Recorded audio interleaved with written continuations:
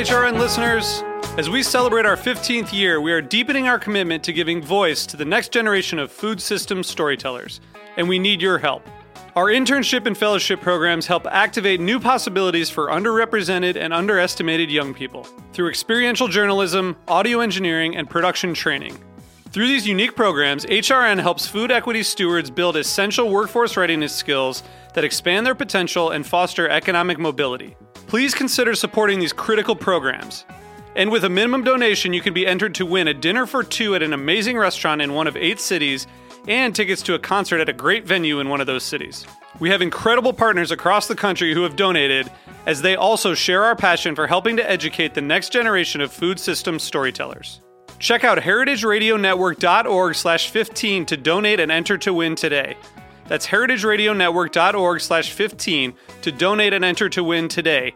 And make sure you donate before March 31st. Thank you.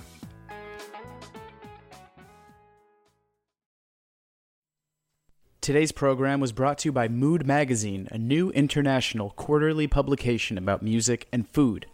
For more information, visit moodmusicfood.com. You're listening to Heritage Radio Network, broadcasting live from Bushwick, Brooklyn. If you like this program, visit heritageradionetwork.org for thousands more.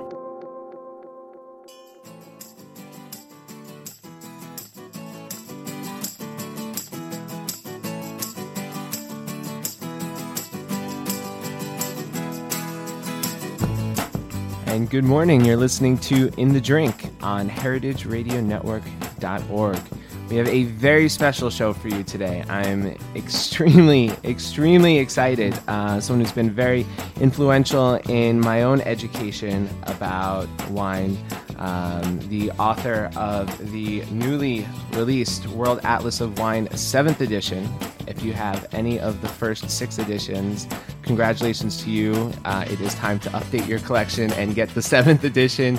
We have Jancis Robinson on the show, along with writing the World Atlas of Wine with her co-author Hugh Johnson. She's the wine correspondent for the Financial Times. She has the website jancisrobinson.com. I find that always comes up in my Google search. Right, well done on Good. that. And even updating Jancis Robinson right before the show. So and the book Grapes was released. Wine Grapes last year, profiling over 1,300 grapes. Wow. Yeah. Quite a few more from in the 90s when you, which I also still own, the Wines, Grapes, and Vines.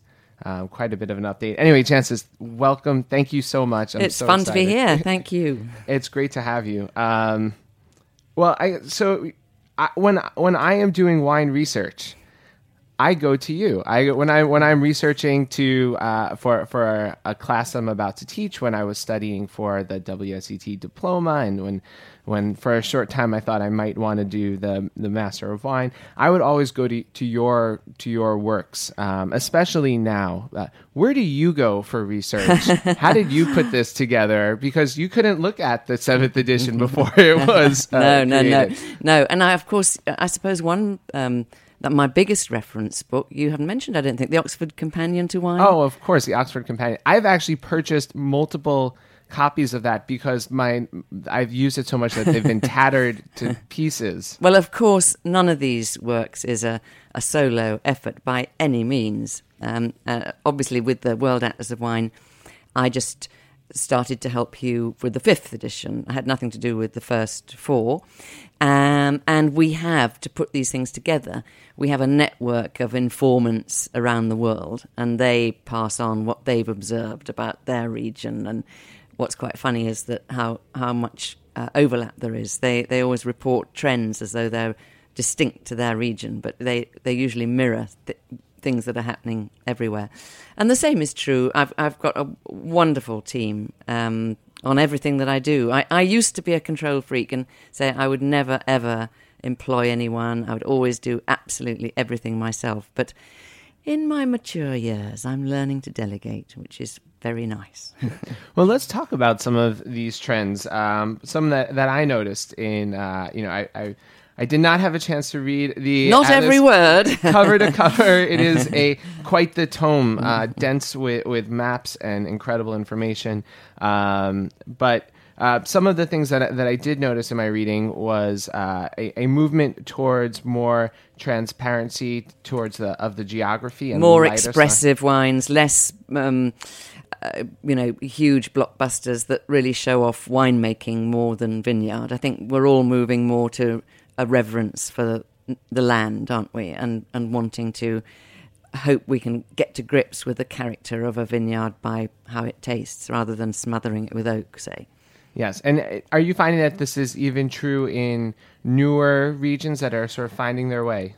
Oh yes, I would say it's a definite trend almost everywhere, but perhaps in the Napa Valley there are still people who don't believe that, who are still looking for the powerhouse in their wines. Yes, I love you had a line in here that was, we're moving away from wines that are massive just for the sake of being massive. Yeah. And that's fantastic. And then new regions that you're looking at? New regions. Well, so the wine world has been expanding so rapidly, and newer regions are now making their presence felt abroad and exporting, that we had to do 25 new maps for this 7th edition of the World Atlas of Wine. And of course, I mean, the spread of where vineyards is planted has changed too, as climate change opens up whole new regions. I mean, who would have thought that Scandinavia would be having vineyards, you know? But I had quite a decent ice wine from Sweden the other day, and Belgium and Holland and obviously England have their own really pretty well-established wine industries now. But then there are places that used not to be wine producers and are getting in on the act. China is an obvious example, you know. It's very recent that China's produced grape wine, and now, according to the official figures, China has the 6th biggest area planted with grapevines in the world already. Wow. And I was well aware of China producing wine, but surprised to hear you say that China produces great wine. I don't think I ever said China produces great wine. It does produce drinkable wine now, okay. Which is a big advance from when I first went there in 2002, when you were really struggling to find decent wine. I go every 2 or 3 years, and just recently I've noticed the proportion of drinkable to good wines has dramatically increased. All right. We're still not talking great wine. Definitely not. A great deal of wine. A great deal of wine, and yeah, we're sure. working towards that. Well, that's fantastic. And then 2 of the regions that right forefront in your introduction, Kakheti in Georgia and the coast of Croatia, 2 places that I've been to recently. I was surprised to see them right up there. Yeah, you're lucky. I was meant to get to Georgia. I've never been to Georgia.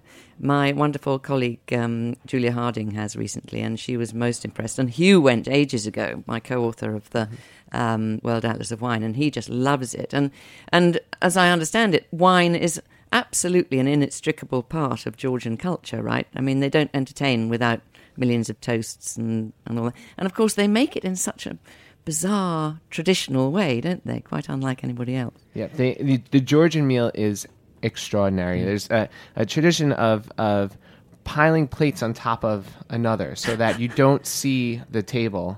And then one person is dedicated as the toast master, and then throughout the meal they'll stop and give these beautiful, long, heartfelt toasts, and they're just some of the most talented orators in Georgia. It's extraordinary. And the wines are fascinating as well. And absolutely unique, aren't they? They've got their own interesting indigenous grape varieties, as well as the making wines in clay pots which they bury. I mean, who else does that? Although people are starting to copy, aren't they? Just an experiment. And I would say another of the big macro trends that I spotted it came hurtling towards me, preparing this 7th edition, was pretty much everywhere is moving away from, it's a little bit bored with the big international grape varieties and wanting more diversity. Wanting to rescue indigenous grape varieties and celebrate them, and realising that will put a region on the map because nobody else for the moment has those varieties.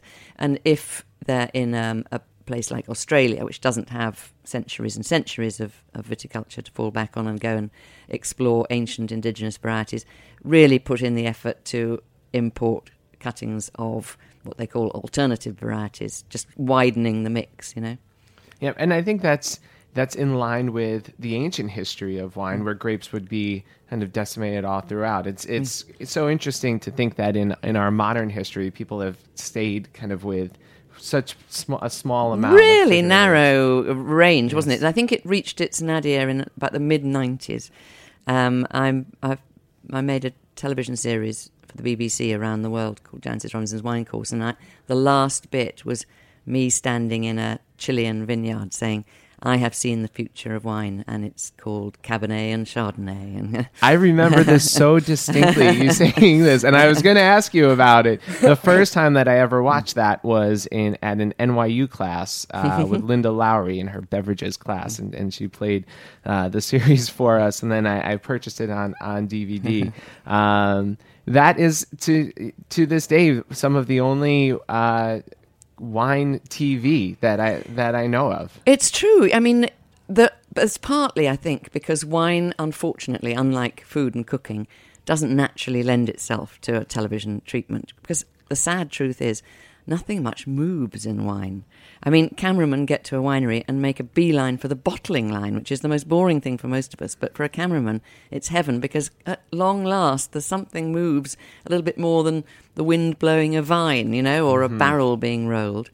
Also, it cost a heck of a lot. We filmed it, so you can imagine how many silver boxes we had to unload every time we got to an airport. We went all around the world. And I think no one has sort of bit the bullet to make that investment again. I want more. Well, have you got $1 million, preferably $2 million, to invest in Series 2? I'd be very grateful. Yes, I will. If I do, I want you to do it. I want more. You're very kind. Yes. What I ought to do is silly, because I think, in a funny way, I think I've probably made more TV programs about wine than almost anybody, because I did quite a few series before that as well, and I used to do something on the Food Network and various other things. I really ought to do more videos on my website, oughtn't I? It's just a question of the hardware and the time, but I will. Yes, and I mean, it's becoming more accessible as well. We've had the hardware in our group, and we worked with some videos, but then just didn't make the time for it. And the equipment is so much smaller now. It's getting smaller and smaller, isn't it? Yeah. You should do it. I must. Yeah. Note to self.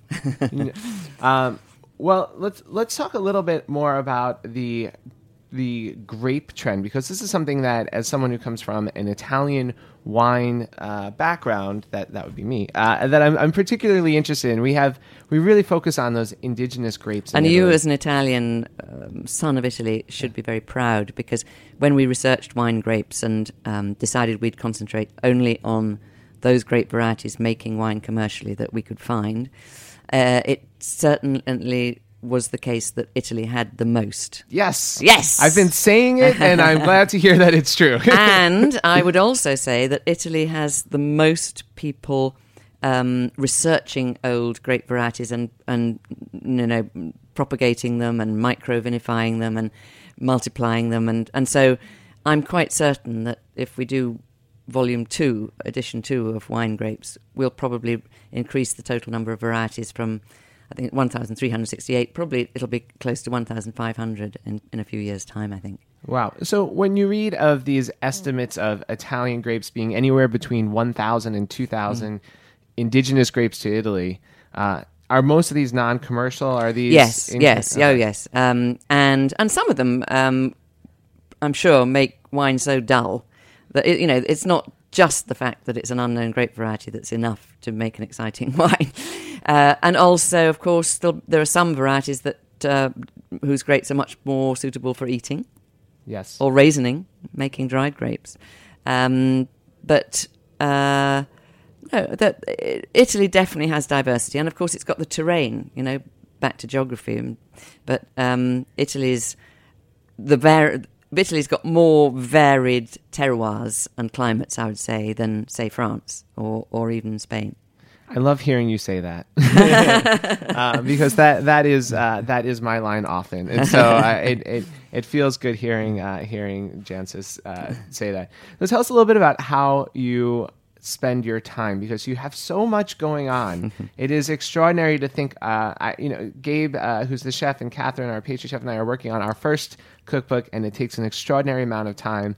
But there is nothing near the kind of information that you see in the World Atlas of Wine in our little cookbook. Between the books and the column and everything that you do, how do you spend your time? Well, I certainly have lots of help, as I said. I was born on a Saturday, and there's a nursery rhyme in Britain which says, Friday's child is loving and giving, Saturday's child works hard for their living. And I am a bit of a workaholic, I have to admit. And I couldn't do everything that I do now, say, if my children were still young. And I don't see how anyone manages to have a daily updated website and young children. That would be really tricky, I think. I sort of get closer and closer to deadline every single time, and I sort of fall back on the thought, well, I've always managed it in the past, so I suppose I'll manage it this time, but probably one of these days I'll get caught out and miss a deadline. You still have never missed a deadline? I sometimes go over by a day when I know it doesn't matter if I've gone over by a day. And in the past, I think publishers used to give me deadlines sort of 3 months ahead of when they really needed it, because most people missed by 3 months, and then they realised I'm a bit obedient, so they give me a more realistic deadline of when it really is due.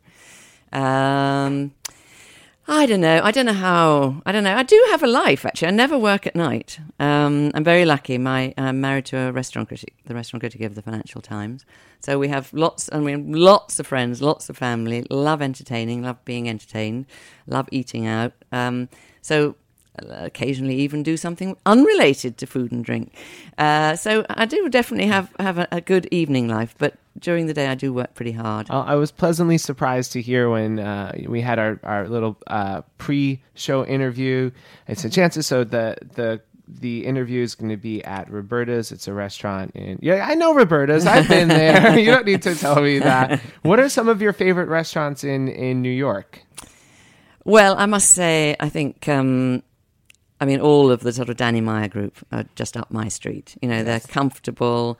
They have great wine lists and lovely staff and delicious food. So what's not to like? You know, and that's my style. I think I'm not a great one for ticking off the fanciest, the 3-star, the formal, the multi-course, and all that.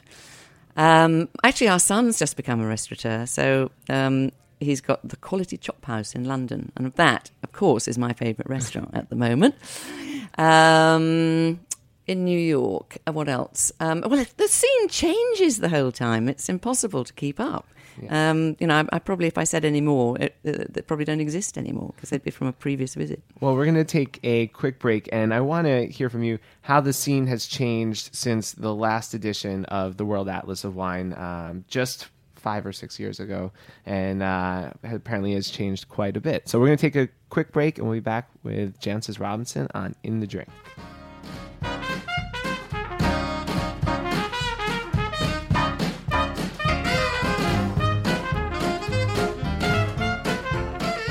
What's Mood? Mood is a quarterly magazine about music and food. For its creators, not many things can beat a good record and a delicious meal. Maybe a well-written story or a gorgeous photo.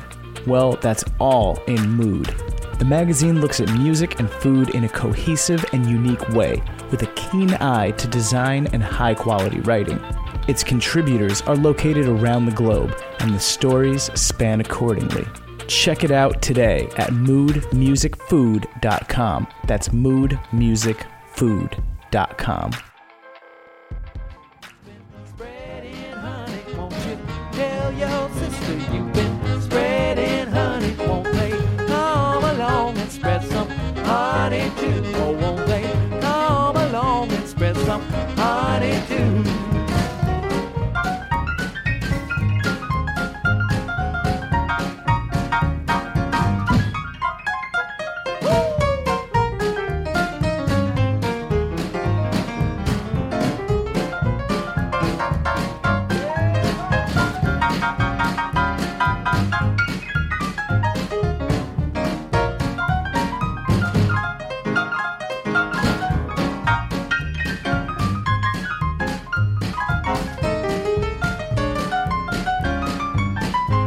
Mama says you're no good.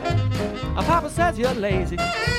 but you just might find it's them that's crazy. I'm just raising them rats. I'm making dough getting fat, hanging up their hats. No, we ain't living like that. So tell your mama you. We're back on In the Drink on heritageradionetwork.org. I'm your host, Joe Campanelli, here with Jancis Robinson, and holding her beautiful new book, The World Atlas of Wine. We were talking a little bit about some of the macro trends that have happened since her last edition, but something that I'm really interested in is, we were just chatting actually over the break, some of these new countries that you're featuring in the book. Sure. Well, you mentioned Georgia, and Croatia is really making more of an impact now and has some really distinctive wines as well. Turkey gets its own special treatment this time because that's a really interesting wine producer that's starting to export more. Again, probably because it's close to the cradle of viticulture where wine was first made. It has, like Georgia, its own range of really interesting indigenous grape varieties, each one making wine distinctly different, and a huge variety of terrains. You know, you've got the sort of European bit, and then you've got the Mediterranean coast, and then this amazing Cappadocia and into freezing cold in winter kind of thing. We've introduced a map of, we've extended the Douro. We've got northwest Spain in detail, you know, Galicia and just over the border in Bierzo, which is making so many great wines, I think, things like Valdeorras and Ribera Sacra and things like that. It's totally unlike everyone's stereotype of Spain being hot and dry. It's actually rather green and wet. The amount of wines that we've been seeing just since we opened up our wine bar Amphora back 2010 from that particular area, it's just a huge increase, a flood of those wines. Sure. We've, for instance, in sort of outside Europe, we've added Mornington Peninsula in Australia that makes nice copies of Burgundy, really. We've extended lots. We've added Baja California in Mexico, which now has a bit of a wine culture. We've added a whole 2 pages on Virginia, believe it or not. And one that perhaps you will be interested in, Etna, which, there's some lovely wines coming from those old sort of terraces on ancient lava on the cone that is the volcano of Etna. And just the shape of the vineyards, the vineyard area there, really makes the point of how important exposition is. It just goes around in one little sector, where you get sufficient sunshine to ripen the grapes and everything's in the right. Yeah. And certainly you think that in that northern hemisphere you want to be on, you think, oh, we should probably be on the south side of Etna to get the sun. But it's really the northeastern side that has those best vineyards. Yeah. But you don't want to get it too hot, do you? Yeah. Oh, that's right, because we're down in Sicily. Yeah. I think that some of the most interesting places for wine emerging in the last few years have been on these volcanic soils. Between Santorini, the Yes, I Islands. love Asiatico and Yeah, no, I agree. So we actually have a question from @DemiLove. This is a question for Jancis. Do you think that the next generation of wine drinkers will find and nurture their own classic varieties, or will they drink more as their parents did? And I assume that question refers to grape varieties, don't you think? I would think so, yeah. I think you can already see that there are certain grape varieties that are sort of hot among what you might call the New York Somme clique, such as you and your pals. Trousseau, for instance, seems to be a bit trendy, and Poulsard, and that's more perhaps of a Jura, a regional thing, than a grape variety thing. I would be surprised if grape varieties ended up being segmented in terms of generation, quite honestly. I think it's a question of just getting them in the market, sharing them with everybody, and most people will like them. I don't see why a son would like a Trousseau, but the father wouldn't. But, of course, as far as creating trends goes, it does tend to be done by the younger generation. Mm-hmm. I'd have to agree with you on that. And let's see. Okay. And Jancis, I'm just so baffled. It's the first time we've had a question in a long time. I don't know if I'm supposed to answer and give my opinion as well, but it's definitely that's definitely a question for Jancis. But thank you, and please, keep the questions coming. We love them. It's a fun way for us to interact with you guys. What is in store for you next? Do you have any other books coming out? Is it a maintenance of the website and Financial Times? It's daily maintenance of jancisrobinson.com or weekly feeding of Financial Times. I write a bi-monthly column that I syndicate a bit. Books, I've started updating the Oxford Companion for its 4th edition. So perhaps we can meet again in 2 years' time when that comes out. I would love that. And when I was back into more serious studying about wine, I always found that I had a hard time understanding maps. I liked looking at them, but when it came to really understanding them, I had a hard time. But your maps are beautiful in here. And I'll tell you something, they look even more beautiful on the iPad version of the World Atlas of Wine, because there you can zoom in, you can zoom in and see every detail of the maps and the labels. And the pictures just really look stunning. And how do you find the iPad version? Did you just I don't have an iPad. At least I do, but I'm ashamed to say I don't really use it. And I'm sure, but I have been shown it, and I've been hugely impressed. Hugh is a big iPad user, my co-author. Extraordinary. Wow. Well, I wish that was around, and I think that the people who are studying for exams or just have an interest in cartography in general would be interested in that. Absolutely. Much lighter too. Yeah, and much lighter. This book, I carried this book from Park Slope to Bushwick this morning, and it a little cumbersome to read on the subway, but I know it well, and I really love it. What are you drinking at home? What do you have? Everything. Yes, got a couple of little cellars. But I taste so much for my work. The house is always full of bottles with one sip taken out of them, and about 1 in 30 is really exciting enough to drink. All sorts of things. I'm never in a rut. I love the new. I'm always looking for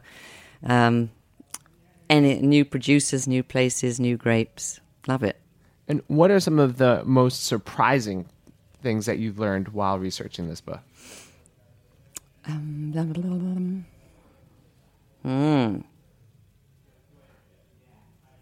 That's a tricky one. Well,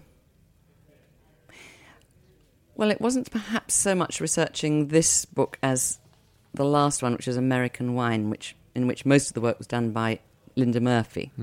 But, who would have thought that every single state of the Union would have a winery? That in the 90s, that seemed pretty unlikely.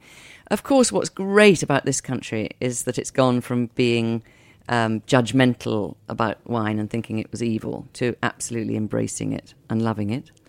And perhaps the biggest surprise is how Asia has embraced wine. Because when I started writing about wine in the 1970s, I was told there's something about the Asian palate, and Asians will never be wine drinkers. How wrong that was. Yes.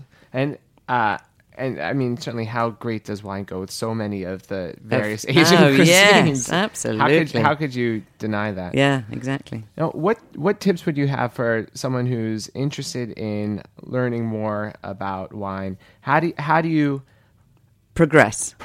How do you take information, internalize it, and continue to build on that? Well, you know what? I'm often asked that, and I should say, buy my books, visit my website. But actually, what I always say is, if you like wine but want to know a bit more, unless you enroll on a course, which is a good thing to do, establish a relationship with a good local retailer, the same way you would with a local bookseller. And it's very, very similar, strong parallels. Tell them what you've liked so far, and it's in their interests to introduce you to something a bit more interesting or something more better value, or just lead you along the way a bit. If you don't like what the first retailer you choose suggests, then find somebody else, But I think that is a mutually beneficial relationship that can work really well. Now, I get the feeling that many of our listeners are in the industry and have some experience. if you want to take it from some experience to really, really knowing your stuff, then ascend the mountain that is the Master of Wine exam, I suppose, which is the Everest of wine education. It is certainly very challenging. I did that the first 1 year, and was recommended to go on to the second, and I said I had enough. Had enough. That was enough. I think my friends and family might like to see me occasionally. Yes. Yes. How much time does that actually take? Do you have a feeling that might be even more time intensive than going the master sommelier route? Or I don't know quite enough about the MS qualification, although several of my friends either are MSs or have tried, and one friend comes to stay regularly with us when she has taken her MS exams. The trouble is, even with the Master of Wine, I'm not up to speed. I did it in 1984. I was the first non-trade person to get the Master of Wine qualification. And it's changed out of all recognition since then, not because they want to make it more difficult, just because the world of wine has become so much more complex. So I think I did it in a year, but then it was simpler. And nowadays they say you have to reckon on a minimum of 3 years, really. At least, if you're really good. Yeah. Wow. Well, certainly. And one guy managed to pass, I think, in his 12th or 13th year of study. Can you imagine? That is dedication. He's dedicated. That is dedication and passion. One last little thing that I've always wondered about, and you've mentioned a little bit in your intro, is some of the wine labels that you picture in the World Atlas, which was an innovation of Hughes when he first produced the first edition in 1971. No one had reproduced labels in a book before, and now I suggested that the labels should represent wines that we really like and really approve of, and or are absolute sort of pinnacles of respectability in the biggies or whatever. But of course, there isn't nearly enough room for all the labels that we want. So sometimes we'll drop a label from one edition because it's been in the last two, and so no one should feel upset if their label isn't there. No one should. Rather, if you see a label that you don't know, I like to look for it and go out and try to search for it. Jancis, I can't thank you enough. Great pleasure. I'm a little starstruck. I can't believe that you are here in front of me. Someone who, for as long as I have been reading about wine, I've known about you, and your work has been greatly influential to me. So thank you so much. Thank you for putting the World Atlas of Wine 7th edition out into the world. All of this fantastic information, beautiful photos, beautiful maps. I think it's going to increase everyone's knowledge about wine. You're very kind. It's been a lot of fun. Thank you. And before we get going, I do want to mention that this upcoming Sunday, we have our annual charity event that the Epicurean Group organizes called Not My Day Job. It's this Sunday from 1 to 5 p.m. You can get your tickets at notmydayjob.eventbrite.com. I will be there along with 28 restaurants. Wow, incredible. And lots of great wines and beer from Captain Lawrence, Green Hook Ginsmiths, lots of great stuff. So hope to see you there. It'll be a day of fun and musical performances, and hope to see you Sunday. All right, that's been it. This has been In the Drink on heritageradionetwork.org, and we'll talk to you next Wednesday.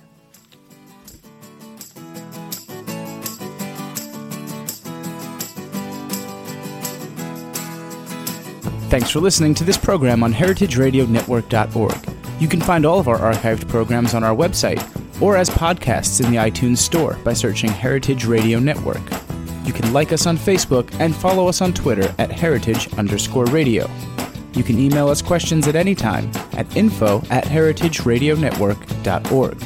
Heritage Radio Network is a nonprofit organization. To donate and become a member, visit our website today. Thanks for listening.